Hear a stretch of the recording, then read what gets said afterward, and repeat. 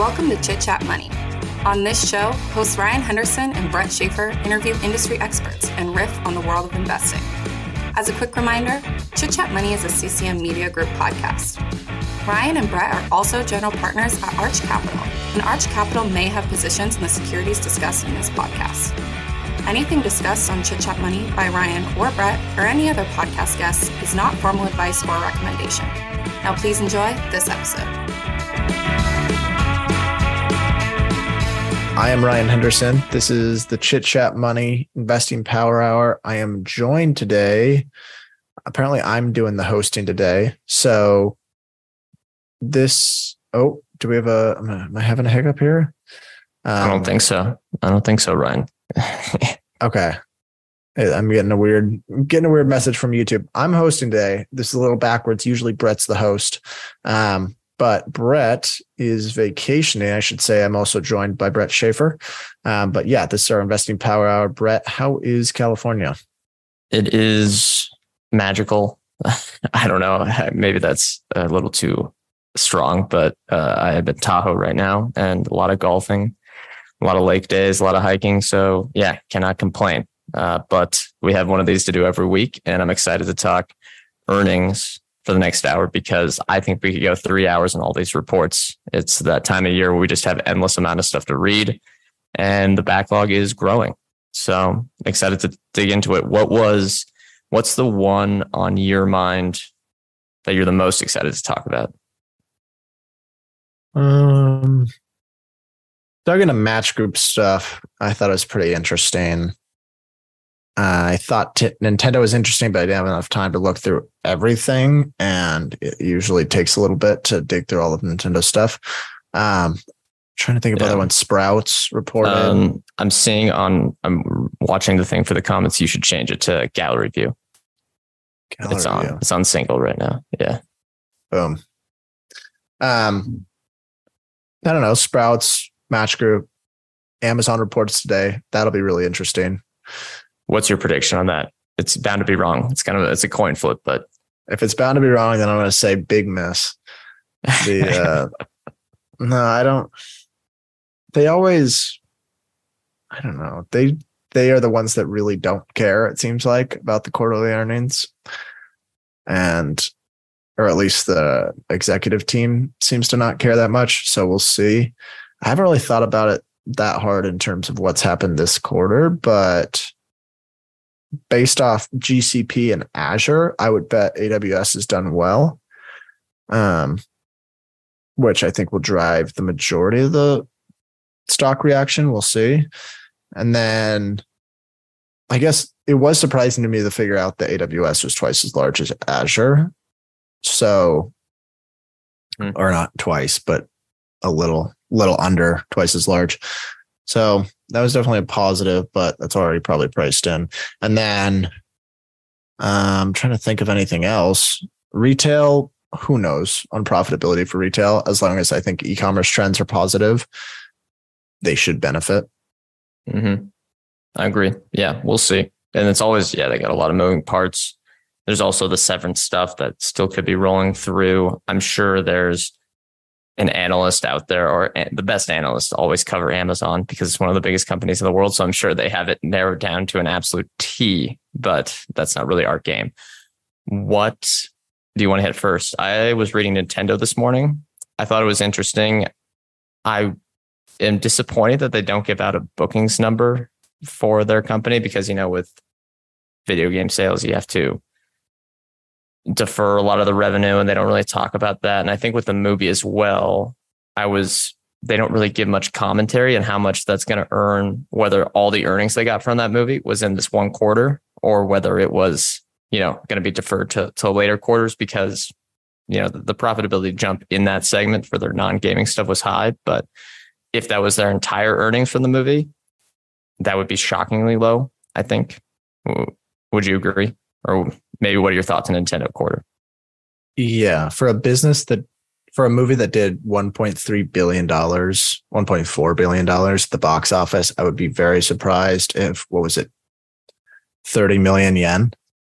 Yeah, and I think some of that's mobile gaming and other licensing. So I would say the jump was 20 billion yen. 30 billion.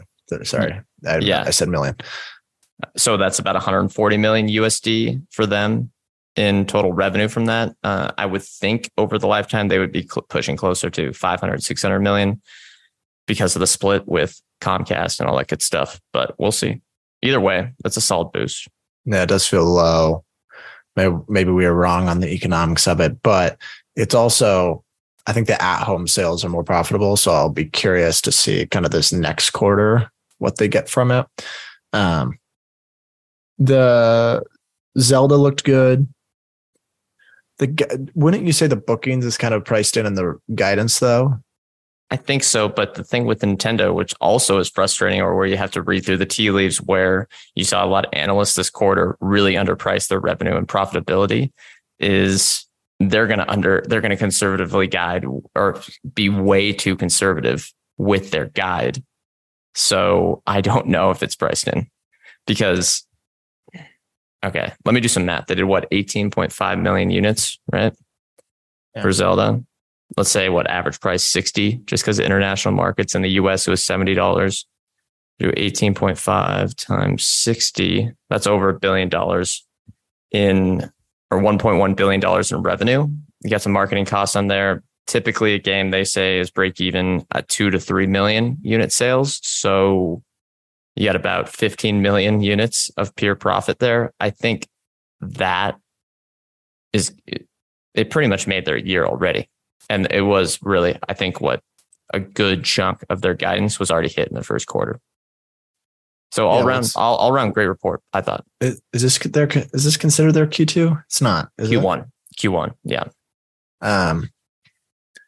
Yeah. I mean, it's just hilarious to log in, open that PDF, see sales up 60%, operating profit up 180%, stock up 1%. It's like, it is just kind of funny to see the figures and how much people seem to just not trust Nintendo's ability to continue performance. Now, I mean, obviously there is probably a lot of lumpiness associated with that because of the release of the Mario movie and more so the release of the Zelda game. Yeah, I will be curious to see how much of that Zelda revenue kind of carries forward. It seemed like it had a good impact, and maybe the Mario movie as well, on hardware sales. Yeah, for sure. And they're just trying to bridge that gap till the next launch, which there was that rumor.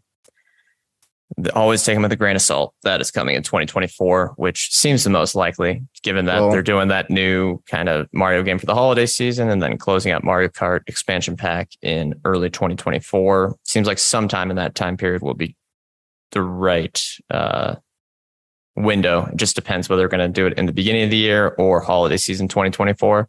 I think it'd be pretty cool if they did holiday season 2024 and launched with a couple of flagship games, probably the new Mario Kart, maybe the new Mario 3D one and some other stuff, but we'll see. Well, it is not baked into their guidance. That's for sure. No, not for this fiscal year. That is true. They have been increasing their R&D spend though. And I would have to dig into the actual earnings report, their actual earnings release, and look at the balance sheet. But I wonder if they built up some inventory.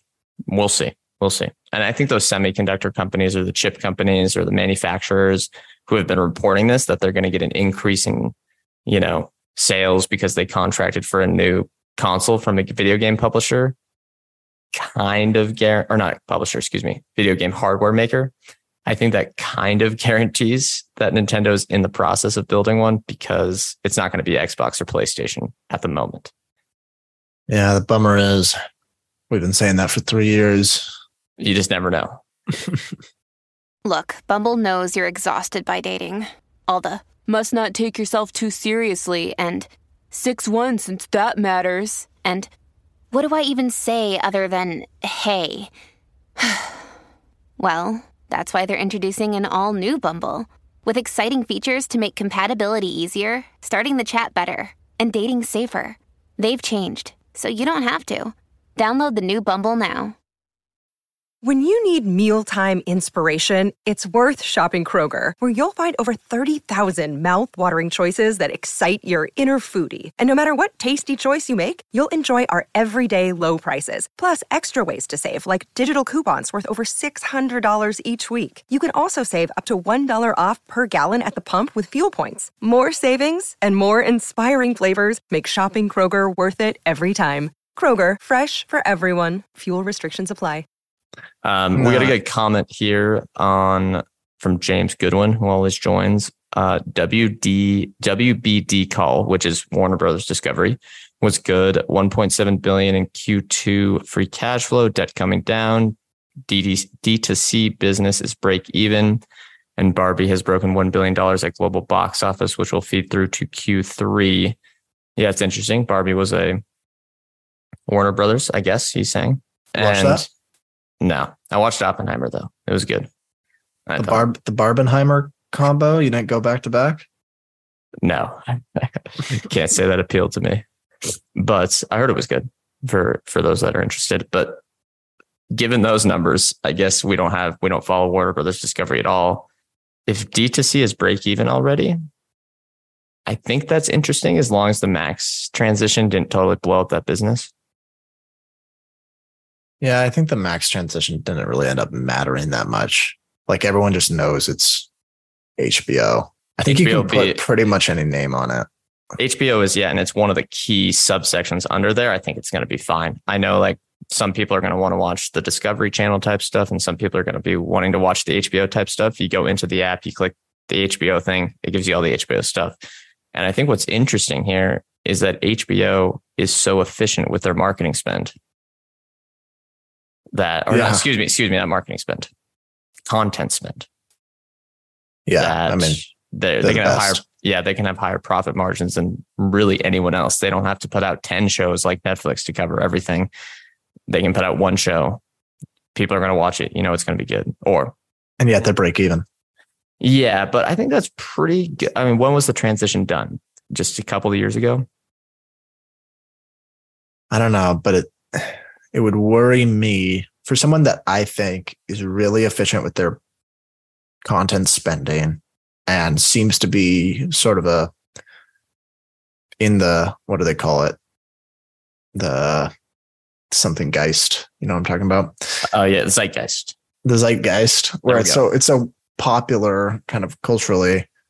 For a business like that to be break even, it kind of worries me for the companies that don't get so much word of mouth marketing.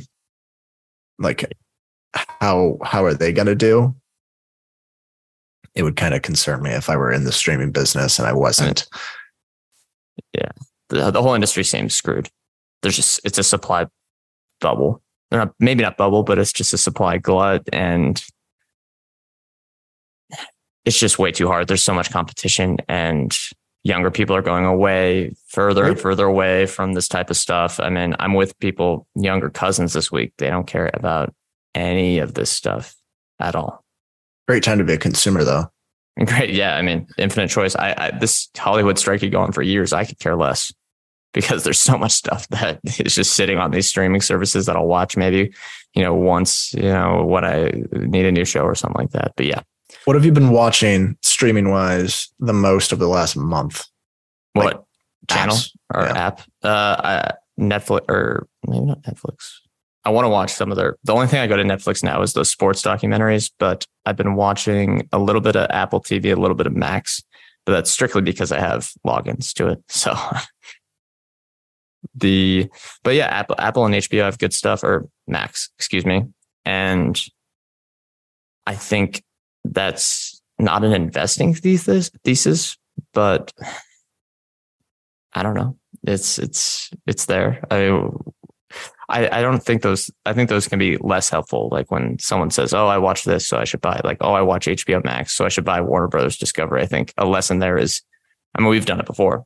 We've made that mistake. We're trying to learn that lesson is when you use something, doesn't necessarily make it a buy, but it can be a good, helpful indicator. But you got to look at maybe the business first and see, okay, well, I might like this thing, but the business could still be screwed.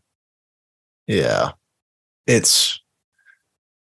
it's probably, you think it's hurt you more than it's helped you. What do they call it? Anecdotal evidence. It's kind of the Phil Fisher thing. There's like, oh yeah. Buy what you know. Yeah. I think it's been pretty neutral. Some stuff has been hurtful. Some stuff has been helpful, but I think the lesson is buy what you know, unless it's 30 times earnings. Yeah. I think the mistake we've made is just buying what you know, but not having the price discipline is when you have the mistake. So I think if we keep that, it's very helpful. I think there's a lot of discussion. I think there was a comment on Twitter. I haven't been on Twitter much this week, but I did see that there was a comment and a large discussion about informational edge. And I don't think you technically have an informational edge where all the information is out there, but most people are not reading information. Like it actually shocks me again and again and again how little information people are reading that's actually there of the companies they own. And there's also for people that aren't in the big, have all the big informational advantage. We don't have Bloomberg terminals, whatever you want to describe it as. Understanding like what's actually happening in the real world and what you're actually seeing your friends and the people that you interact with doing can be one of your only edges you have. I think. Do you agree or disagree? I think you know your answer, but.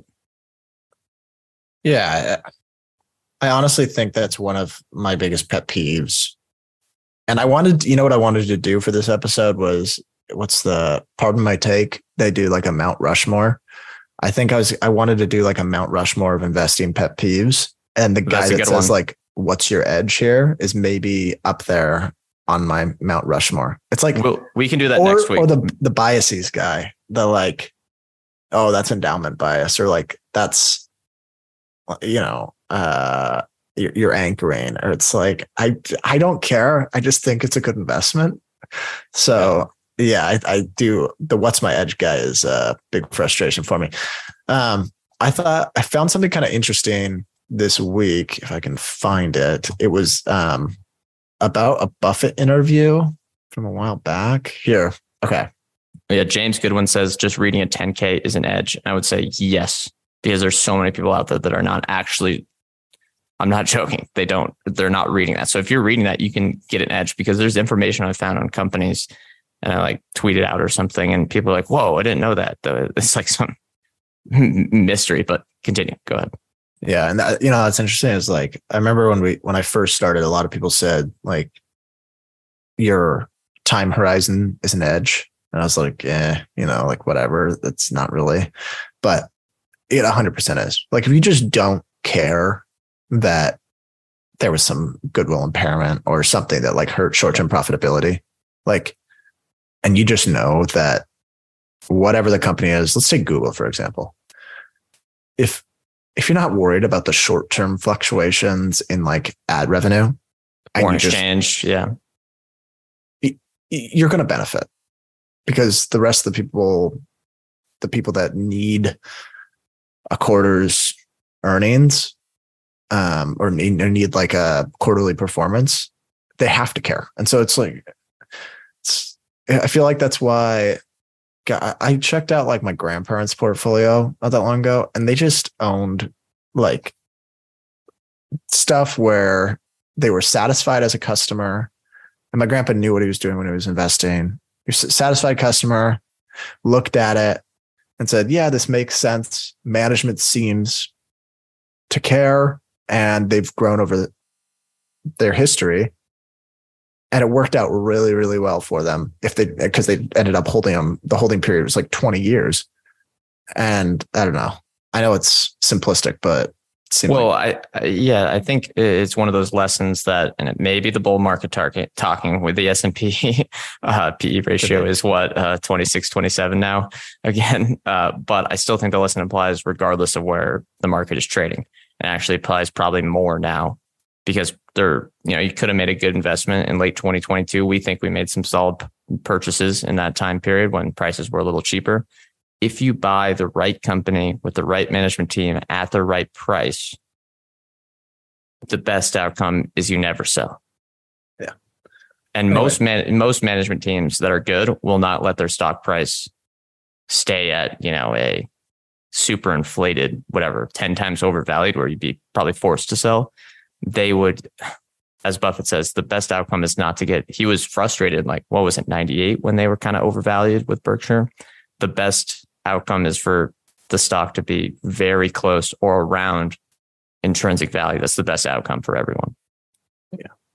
All right. Let me give this quote. So it was Alice, someone was interviewing, I think it's Alice Schroeder, about Buffett, kind of like, what's his process?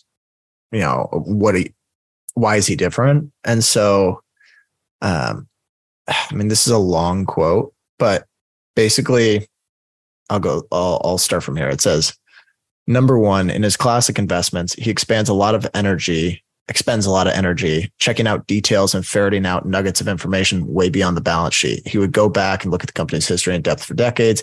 He used to pay people to attend shareholder meetings and ask questions for him. He checked out the personal lives of people who ran the companies he invested in. He wanted to know about their financial status, their personal habits, what motivated them. He behaves like an investigative journalist. All this stuff about flipping through Moody's manuals, picking stocks, it was a screen for him, but he didn't stop there. I thought it was pretty interesting. This is when he was younger, following the smaller companies, right? Probably, but it might still apply today in some ways. Someone was like, all of you think he bought Apple because it was just a good business and it was like he liked the product or whatever, but really he was checking out Tim Cook's mortgage or something and knew that he needed to meet mortgage payments. That's an exaggeration, but yeah. I doubt Tim Cook has a mortgage.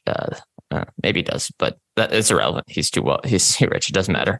But I think he definitely investigated Tim Cook because Tim Cook seems like the type of CEO he wants: long-term thinking, rational capital return strategy, consistent capital return strategy, and not, it seems like the classic ones he likes to go after with, attached to obviously a strong consumer brand. The other thing I was looking at this week, which it's kind of the transition here, was it took me a while to get to the Philip Morris earnings, Philip Morris International. I can't help but be butthurt every time I read those reports. Yeah, I know.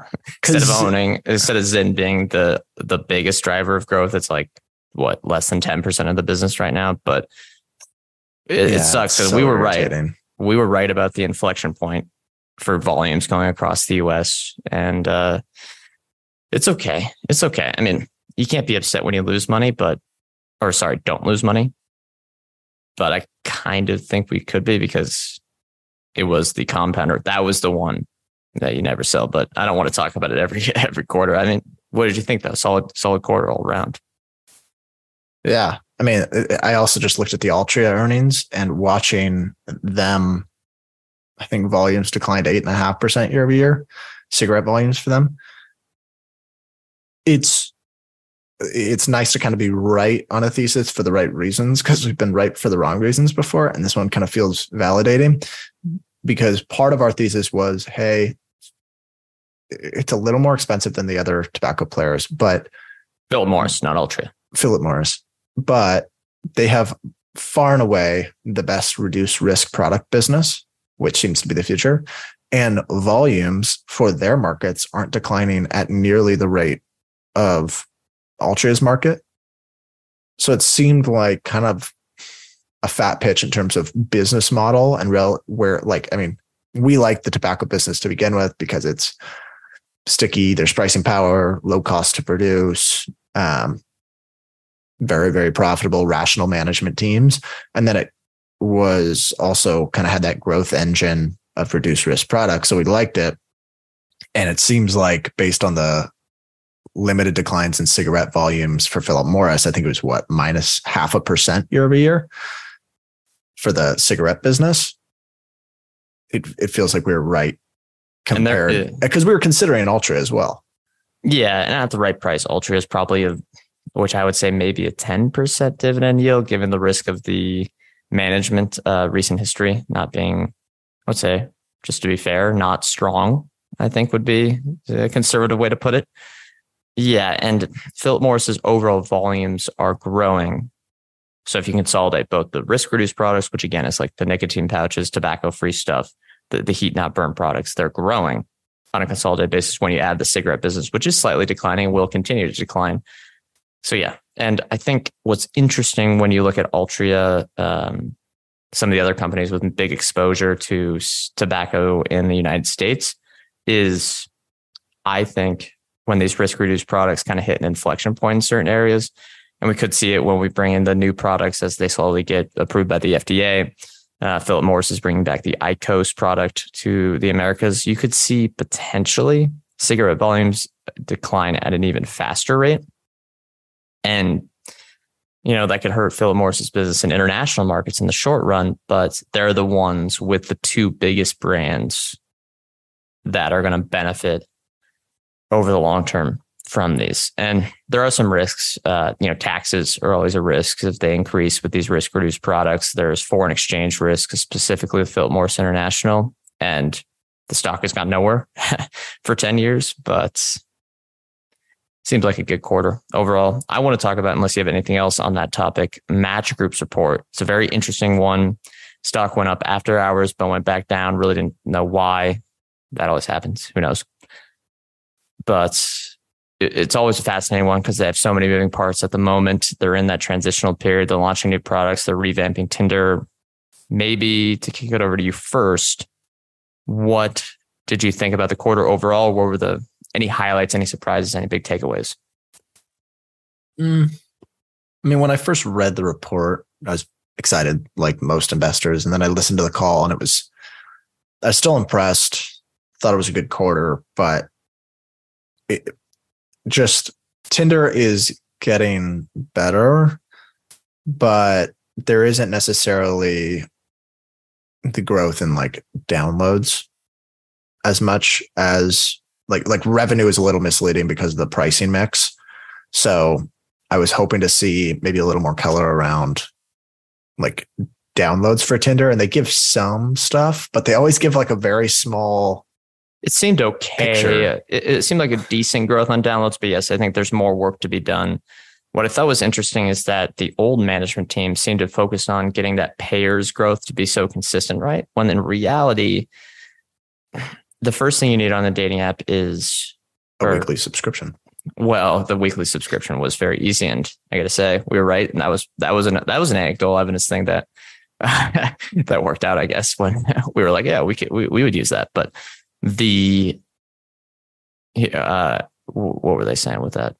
Oh yeah. So the user, so the most important thing is activity, but in reality, if you get your subscription prices too low, which is get you the unlimited swipes, all that type of stuff, and mainly this is guys that are buying the subscriptions, there could be too much activity versus how many of the other, the people that they're swiping on, and you could overwhelm them.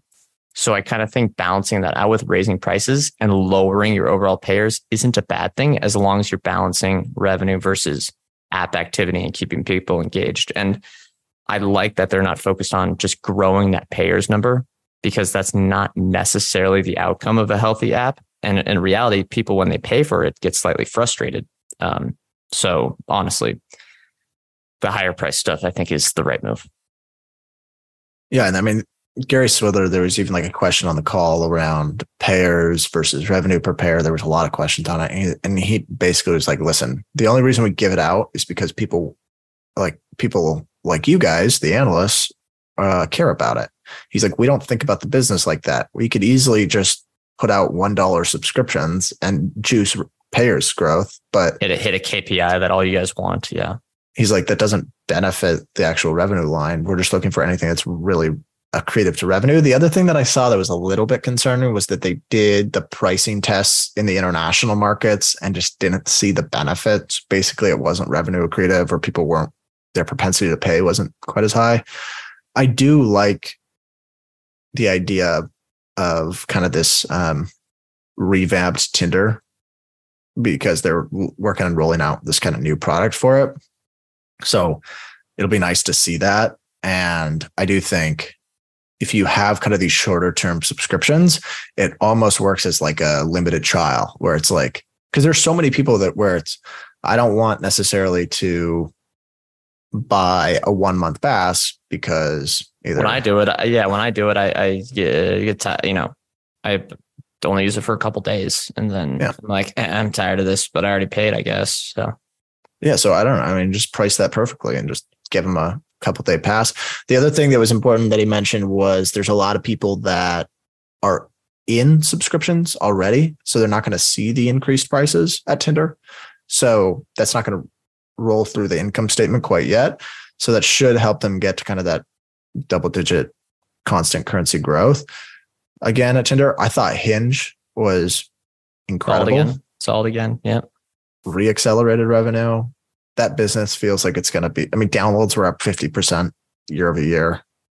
It feels like that business has so much momentum. It's already, what was it? Top 3 downloaded app in 14 markets. And it's like just now starting its really international expansion. Yeah. And I honestly wouldn't be upset if they accelerated, and I know they want to be consistent and not do it too quickly, but accelerated their marketing spend. I think they've been hesitant in the past to do marketing spend very aggressively, and they're fixing that with Tinder. And I think honestly with Hinge, I wouldn't mind, because they said the app is running at close to, I think, 30% operating margins right now. I wouldn't mind if they accelerated marketing spend, at least in the short term, to get that flywheel going. I thought the other, unless you have another point here, interesting thing on Match Group was that the buyback was small, but really only at a price that was extremely low at like, I think it was below $32 a share. So on the one hand, I kind of think that's interesting that they really value being a good repurchaser of their shares. But on the other hand, I might think that they're too strict about it. Yeah. I'm not opposed to them. Now that we've seen kind of the benefits of some of the operational improvements and the investments they made in like the workforce and kind of getting the right people in place, investing in marketing to kind of reignite some of the Tinder brand, rolling out new apps, rolling out new features. It feels like they used to be talking about, we're stopping the buyback because we want to invest in, we need to right size, or we need to get the company back on track essentially. And I wasn't excited about that. But now that I'm seeing it, it's like, I would much rather have a Match Group that's growing 10% on the top line and getting not linearly, but slowly more profitable. And then maybe buy back a little bit at a time than one that's plowing so much money into buybacks that they are risking or like not necessarily operating or improving the product. Especially with their leverage ratio. Yeah. Because it's like Match Group to me is worth so much more if it's growing and the product is improving. Yeah, because the momentum is just the bigger the dating app gets, the stronger the moat is. So, or the more active, I guess, people are on it. The other thing that I like is, I know they say Hinge doesn't cannibalize Tinder, but I think it probably has to some extent a little bit, especially in the US. The fact that they're still able to grow the top line for Tinder while Hinge is growing 50% downloads, that excites me. I'd say the overlap is there, but it's not. It's a Venn diagram. Yeah, I would, in a perfect world, these are two businesses that both generate $2 billion in revenue and are 50% operating margin businesses. Yeah, or honestly, even higher. But it kind of depends on the mix. So what's interesting is they have all these different tools, and I think they have an advantage versus everyone else in this industry. And maybe we'll stop hitting on this company, because if anyone wants a deep dive, we did what was it, a couple months ago? We did a podcast type, Arch Capital type audio report on them. The one thing I will say is that they're much more advantaged versus any competitor, because they can balance, say, their consumer pitch for Hinge versus Tinder, and they can really balance that, as well as the other apps in their portfolio that are smaller, and they can really balance the marketing push, how they're talking to consumers, how they advertise the other apps on their own dating apps to get the mix of people going through all these different places. They can really balance that and have so much more flexibility versus someone that has to say, look, we have this one app. Okay, we got to really push this. But then, for example, Bumble versus Hinge is a pretty big overlap, I would say. Yeah. That puts Bumble in a really tough spot because while Hinge and Tinder can really balance each other out, Hinge can go after Bumble and take a lot of that market share. At least that's what I think is happening in the United States. Yeah, I guess my thoughts coming away were I like Bernard Kim and we're in a much better place than we were a year ago. Yeah, it wasn't, I would say, good report. It's kind of what we're expecting, but it wasn't blowout. Yeah, I agree. Someone responded to me when I talked about the earnings. They're like, yeah, I was like, looks like Tinder's growing again. And then someone's like, yeah, in this economy, everyone needs a partner to save money. Yeah. I always tell people they're like, nah, dude, I wouldn't pay for a dating app. And it's like better than spending $100 at the bar and not getting any luck. Yeah, it doesn't, I think the price isn't that expensive versus the value. I know it's kind of saturated in the US. Like it feels like most of the people that will be on dating apps are on dating apps already, but I think it does have like sort of this, it has a legitimate impact in terms of how people interact like face to face, where if you're a girl or even if you're a guy 30 years ago, you meet someone in person, it's like, I better go talk to them. There's not that sort of existentialism now because it's like, oh, okay, I can just go swipe my finger and plan a date or something like that. So yeah, or you're like, I better call them. Yeah, 100%. All right. Other Sprouts, I guess. I don't know if we want to just cover ours, but that was pretty. It's a little boring. Shopify reported. Yeah, I didn't see it. Let me. I guess we follow them closely. Let me just pull it up right now. See. I'll say it. Read it. Yeah. Okay. I am a Shopify hater. I'm a full-blown Shopify hater. Now, I think the quarter was okay. It was fine. Yeah, it looked pretty good, but expectations are really high. It just, to me, I don't know, with all the management stuff that's happened lately and the like Toby being like yelling at short sellers. Did he do that again recently? Or was that? Maybe it wasn't that recent, but. That was definitely in 2021, I think, or 2022. The Toby.eth. Remember that? Yeah, he did. It seems like he gets caught up in the hype cycles, which is not the end of the world. But what's weird is that the other website builder that we follow, Wix, does that same thing. They've been launching. They had a solid quarter as well.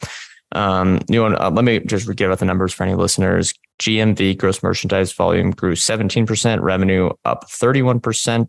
Let's see, merchant solutions, which is basically payments, up 35% to $1.3 billion. So majority of this business is Shopify Pay at this point. GPV, which is payment volume on their own processor, was 58% of GMV, which is up from 53%. Subscription solutions grew 21%. Gross profit grew 27%. So gross margin declined again, which I guess is, because of I believe it would be, the Shopify Pay. Shopify Pay operating loss, 1.6 billion, but there was impairment on the logistics business. I think that Deliverr thing kind of shows to me that I don't trust them as a capital allocator. Yeah. I mean, whatever. Getting rid of it was the right thing to do. And there were a lot of companies that drank the Kool-Aid and wanted to, I don't know. So many companies made these like acquisitions in 2020 and 2021. Probably a lot of it was stock, and then basically had to impair it in the next coming years. So I don't necessarily fault them. If you were trading at 60 times earnings and you bought Deliveroo with stock, or 60 times sales. Sorry. Sales, yeah. Whatever, take that swing. Okay, so if you have to impair it later, you impair it later. But why are you a hater on Shopify? I need to know. It's just little things. Okay, they talked about free cash flow margin. The free cash flow margin, first of all, it doesn't include stock-based comp, obviously, and they're increasing the stock-based compensation by quite a lot. And they $280 million this quarter. They had a gain on sale of marketable securities, which helped their cash flow a lot. And they didn't really talk about it. And then they also said we would have been operating income profitable if you exclude the impairment. If you go in there, that is not true. They would have been adjusted operating income profitable. They don't think about stock-based comp. I am seeing that. Yeah, it says impairment was $1.34 billion and operating loss $1.64 billion. So yeah, I mean, look, they generate. Here's what I love to look at, and we've just talked about this with Spotify too. If we look at their gross profit generation for the quarter, $835 million. Do you want to guess what their R&D spend was? Who is this? Shopify. R&D spend, it was probably really high. I'd say 50% of gross profit. Higher, $648 million. So yeah, your revenue is growing really quickly. And yeah, you're probably creating value, but it's taking a lot of effort here. And maybe that's increasing the moat. I mean, it's a good business, bar none. But doesn't seem very efficient to me. No. And I don't know. I sometimes think Shopify, like Toby doesn't, like Harley Finkelstein does all the comments on the press releases and stuff. And it feels like Toby kind of treats it like, I'm too good for the investing community. Like you either get along with our story or you don't. And it's like, it could work out. That could work out. But I guess Andy Jassy does the same thing. He doesn't go on the conference calls, but he cares about business.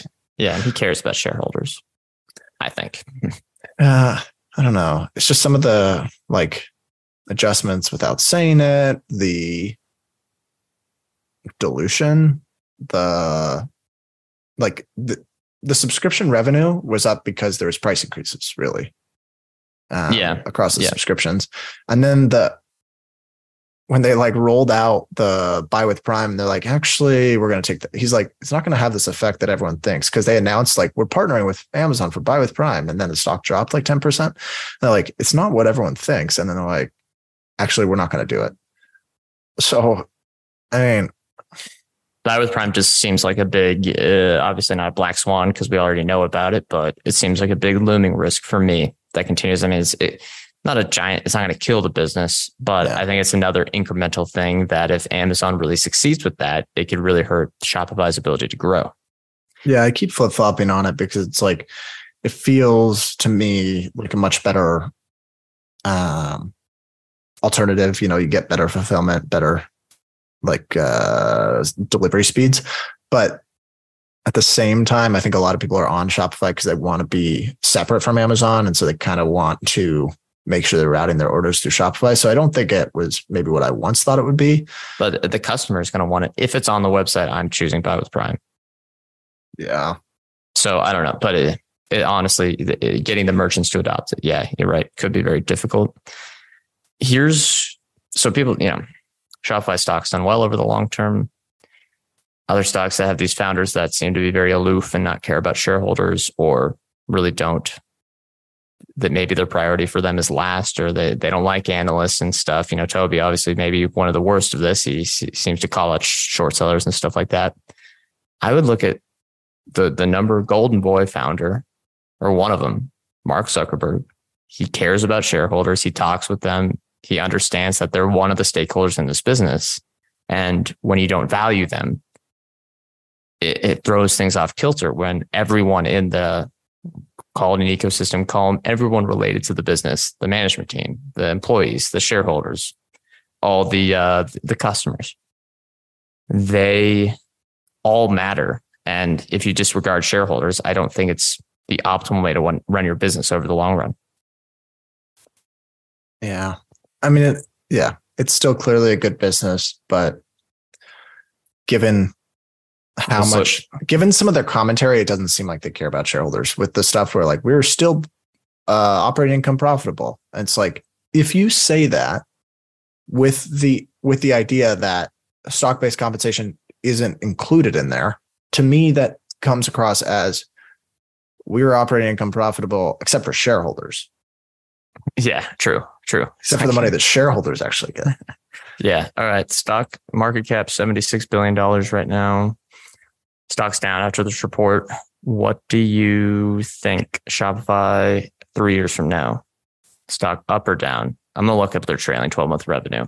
I don't know. I think just it's for like reference, 13 or 14 times sales, if I remember correctly. Gross margins are shrinking too. So it's the okay. Let me look up. Let me look up their gross profit trailing 12-month. 2.83 billion. I don't think it's updated to the latest quarter. So let's just give it a round number and say 3 billion gross profit versus $76 billion market cap. I think the stock is likely down 3 years from now. Yeah, maybe it just kind of treads water for a while. Yeah, I mean, it could be up. Who knows? Obviously, we could have another bubble. I mean, it is really good business, really good product. So I could see how it just continues to grow the top line. And then the theory is always that, if they decide to get a little more efficient with their operations. Okay, look, if they double their gross profit, and remember, the dilution is going to come through, so the market cap is going to actually be higher. If the stock price is at the same level, if they double it, it's $6 billion versus a $76 billion market cap. I mean, yeah, we'll see. People love it. That's true. Who loves it more, though, the customers or the shareholders? I would guess the shareholders, but it is crazy just to think it was 60 times sales. I know it's like an obvious statement in hindsight, but 60 times sales, that is insane. Probably the craziest valuation I've heard of other than the memes. And you know what? Maybe even the memes, because they were smaller. So it's like theoretically it could get there or whatever. But I mean, 60 times sales on a business that has a ton of sales already is just, that's crazy. Yeah, I know. Yeah, I don't think I can say anything else to that. PayPal reported. Yeah, I didn't look at it. What'd they do? They beat, but stock's down like 8%. I hate that stuff. They beat. Oh God, they just told the analysts what they were going to expect, and then they sandbagged it. Doesn't matter. I hate that stuff. I'm trying to remember some of the qualitatives. They finally rolled out Tap to Pay for the Venmo, which I think Apple was like preventing them from doing that. Yeah, so, I remember. Yeah, the NFC chip thing. Google and Apple both were being very anti-competitive with that. They finally look like they're rolling that out. Cash flow was bad because of BNPL loans that they were issuing, but they're going to be selling those to KKR, it sounds like. So that shouldn't be a big deal. They bought back $1.5 billion in stock. So yeah, I mean, you're looking at probably 10% of the market cap in buybacks now. They said this. Yep. They said this year, $5 billion in buybacks. So look at the stock. We're at 72 billion. So yeah, decent amount, $72 billion market cap. They're expecting revenue to grow 8% this year, depending on, foreign exchange can always throw things for a loop. The thing is, we talked about it on the episode we covered for them. They're just getting eaten on all sides or attacked at all sides. And it's a conundrum for me. I don't know whether they're going to be able to survive getting attacked by so many companies, so many very well. We talked about Shopify not caring about shareholders, but their product execution, whether they're spending too much on it, given their R&D stuff, the product execution is phenomenal. Yeah. Everyone seems to have their own button now. Braintree, I'm guessing, grew pretty quickly because GMV was up 11% and revenue was only up 7%. So Braintree, they have a lower take, but it's probably driving most of, or not GMV, TPV, total payment volume. Got a question from Mr. Seymour Duck, which again, thank you for joining again. Always a good name. He said, did you talk about Nintendo earnings yet? We did. So I'd probably listen to the replay. We covered that right at the beginning, correct? Yeah, I'd say 1-sentence summary. We like the quarter, but no one really knows how to look at the business, including ourselves. In some cases, like it's hard to predict what's going to happen in the next year. So yeah, I wouldn't I think, the other takeaway in Nintendo is I don't know if I would expect multiple expansion, but if we're correct over the long term and the company generates $4 or $5 billion in cash per quarter, at least, or not, excuse me, per year, at least, then it's not going to matter because they're going to generate more than their entire market cap in cash. So things will be fine. Like they'll either return it to shareholders or do something, or the stock will go up. But I wouldn't expect a big multiple re-rating in the short term because it's really Nintendo's fault because they don't give out good guidance. They don't give out good KPIs besides just the video game unit sales. So yeah, I wouldn't expect it's not going to be something that jumps because of some change of business or some guidance thing, some long-term guidance. I guess if they launch the new console and it does well, it'll probably go up. But I think the most important thing other from the quarter, one other takeaway, active players continue to grow. Yeah. A couple of things. First of all, revisiting Google's quarter. Oh yeah. Okay. I'm thinking about just making that my entire Roth IRA. It feels indestructible, frankly. Yeah, and the more you think about it, and maybe you're just convincing yourself too much, but I agree. Yeah. The other thing, Apple reports today in 3 hours. Anecdotal evidence, I bought a new iPhone. Okay. What, So, didn't yours expect an iPhone beat? Yeah, didn't yours, someone was up with yours, right? Or was it old? Yeah, it was just screen was just busted. It didn't work anymore. But That's a big part of their model, I gotta say. maybe, but they let me sell it back to them for like. That's true. I will say they make the transition process very, very easy. Just went to an AT&T store. They said, if you buy this one, we'll give you, I think they valued my old crappy phone at $350 back. I was like, all right. And then it becomes, I don't know. They just have such an easy way of making it seem affordable. Like it was like, all right, it'll be like $12 a month for 3 years for this brand new phone. They're the best. Yeah. I mean, they're the best by far. There's none of their competitors are even close with that type of stuff. Yeah. Yeah. And I did ask, when like sometimes you try to get like some scuttlebutt and people look at you like, just like leave me alone. At the AT&T store, it's like, so how, do you sell a lot of Google phones? Do you, like trying to get like scuttlebutt on Pixels or whatever? Yeah. And they're like, yeah, why do you care? I'm kind of like, but they said they sell like probably mostly iPhones, but a lot of Android based devices. Yeah. I mean, like more than I would have thought. Yeah, it is. It is over 30% of the market.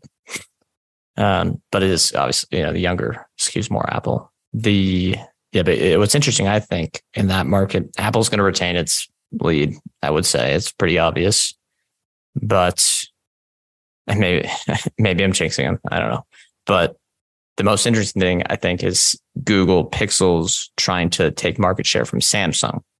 I think that's going to be the most interesting thing because it seems to me like Google is investing heavily into this hardware line to steal that market share. They're not competing with Samsung, but they can sell it at below cost and make it up in services.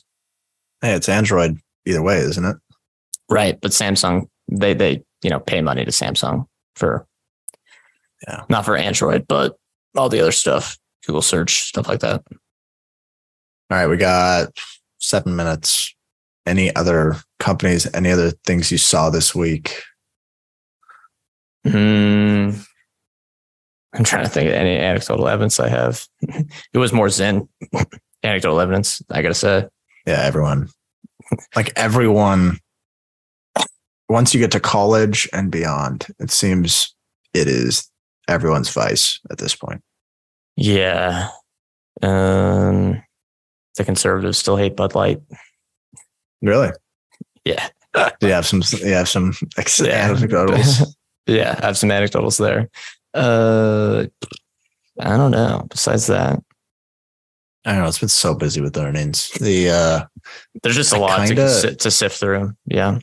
I think I said this last quarter, but I'm going to continue. I think I'm going to start a petition that we have to space out earnings, that it's just going to be like everyone has a different calendar year, and we're going to try to make it like it's either the NASDAQ or the New York Stock Exchange responsibility to make sure it's evenly spaced out so that we can like not have it all not be super busy for 2 weeks. And it's probably way worse for all the like freaking the lower level junior analysts at these big firms that have to hop on their PM's earnings calls. I always find any earnings call funnies this earnings season. Yeah, any funny? No, just the WeWork one we read was interesting when they started yelling at the analysts, basically, or getting into a fight. On the Match Group one, there was some guy that was, I think it was the Match Group one. They were like, the operator was like, okay, we've got blah, blah, blah from Evercore ISI or something like that. And then it's like no one came through. There was just no voice. And then at the end, he's like, finally, I'm back. And then he's like, sorry, I was on 2 calls at once. I had picked the other one. It's like, I know. All right. Just you can't have your intern ask the question. Okay. Yeah. Okay. I have 2 thoughts to end it, and maybe we'll only hit one if this one goes long. Because I know the Spotify report was strange. It's always hard to digest, and it's been a week later because I think we talked about it like the day after last week. Any other thoughts? Has anything changed, or really the same? No, I'm a little frustrated. I'd say I'm more frustrated maybe than I was a week ago with them. It's good to see the user growth, but it's hard to see them really getting operating efficient. I read your article about them, and on the Fool. Yeah. There we go. Thank you for helping my bonus. If you strip out those charges or whatever that they said, like, oh, we had a lot of one-time charges, they're still not profitable.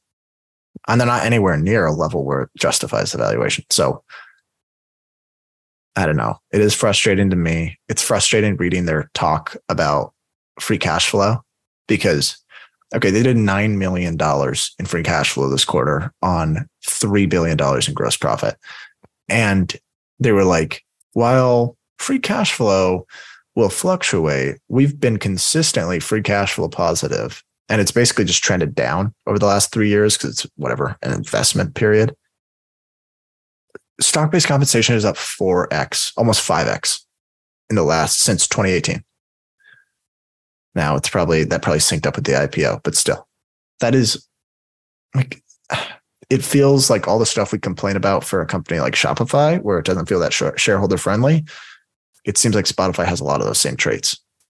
Yeah, and we gave them until the end of the year to prove us wrong, and they're halfway through. And say if they do the same thing the next 2 quarters, we will be most likely, obviously there's other variables, most likely out of the picture, which is unfortunate because we think the business has such long-term prospects, great long-term prospects, and these are fixable issues to just get a little more efficient. Yeah. It's frustrating, but you can't just wish it. If it never happens, you just say we were wrong. All right. We have 2 minutes left. I want to tease because next week I think we have a very exciting episode. We're doing an Arch Capital episode on Coupang, a company we have on our watch list that we think is super interesting. I'm the person that follows it a little more closely every quarter. You've been freshening up on it as we're about to record it after this. A little tease. What was anything surprise you looking back at this? That they're frankly so profitable. Yeah. Yeah. It is. It seems like Bong-Suk Kim, the CEO, really has a good grasp on how to run the business. Dilution has not been too bad at all for them. They've been growing. What was I going to say? Oh, the other thing was, it was kind of interesting reading that they had a fire at the fulfillment center, and it had such a big impact on the business because it feels like you just never read anything like that anymore. Yeah. Curate though. Curate had that. And not really. Oh, that's right. Yeah. We'll see. I don't know. I was pretty impressed with the business. There was a lot to like. The gross margin improvement's been really pretty cool to watch. Does it make you more bullish on Coupang? Obviously, price, we're kind of that's kind of holding us back. A little teaser. We'll do the episode and kind of go through the numbers, but does it make you more bullish on Coupang or Amazon? Because it makes me bullish on Amazon since they're similar models. Yeah. I mean, with Coupang, it's such a denser population. So I don't know. It feels like the margin potential there is so much higher. So I thought it was cool that I don't know if it really has any bearings on my thoughts on Amazon, honestly. It's just two totally different markets, it feels like. Yeah. All right. Well, that's a good tease as we close out this episode. I guess, Ryan, you're leading it today. But yeah, that episode will be out. If you're listening to this on Sunday, it'll be out next episode on Tuesday. Yeah. And I'll say I kind of like the WeWork one too. So feel free to listen to that because that is a fascinating story. That is going to do it though. It's 10:30 on the West Coast, 1:30 on the East Coast. This was the Chit Chat Money Investing Power Hour. We should remind listeners, because we talked about a bunch of our holdings today, that Brett and I are not financial advisors. Anything we say or discuss here on Chit Chat Money is not formal advice or recommendation. We are, however, general partners at Arch Capital, and clients do have positions in the securities discussed in this podcast. Thank you all for listening.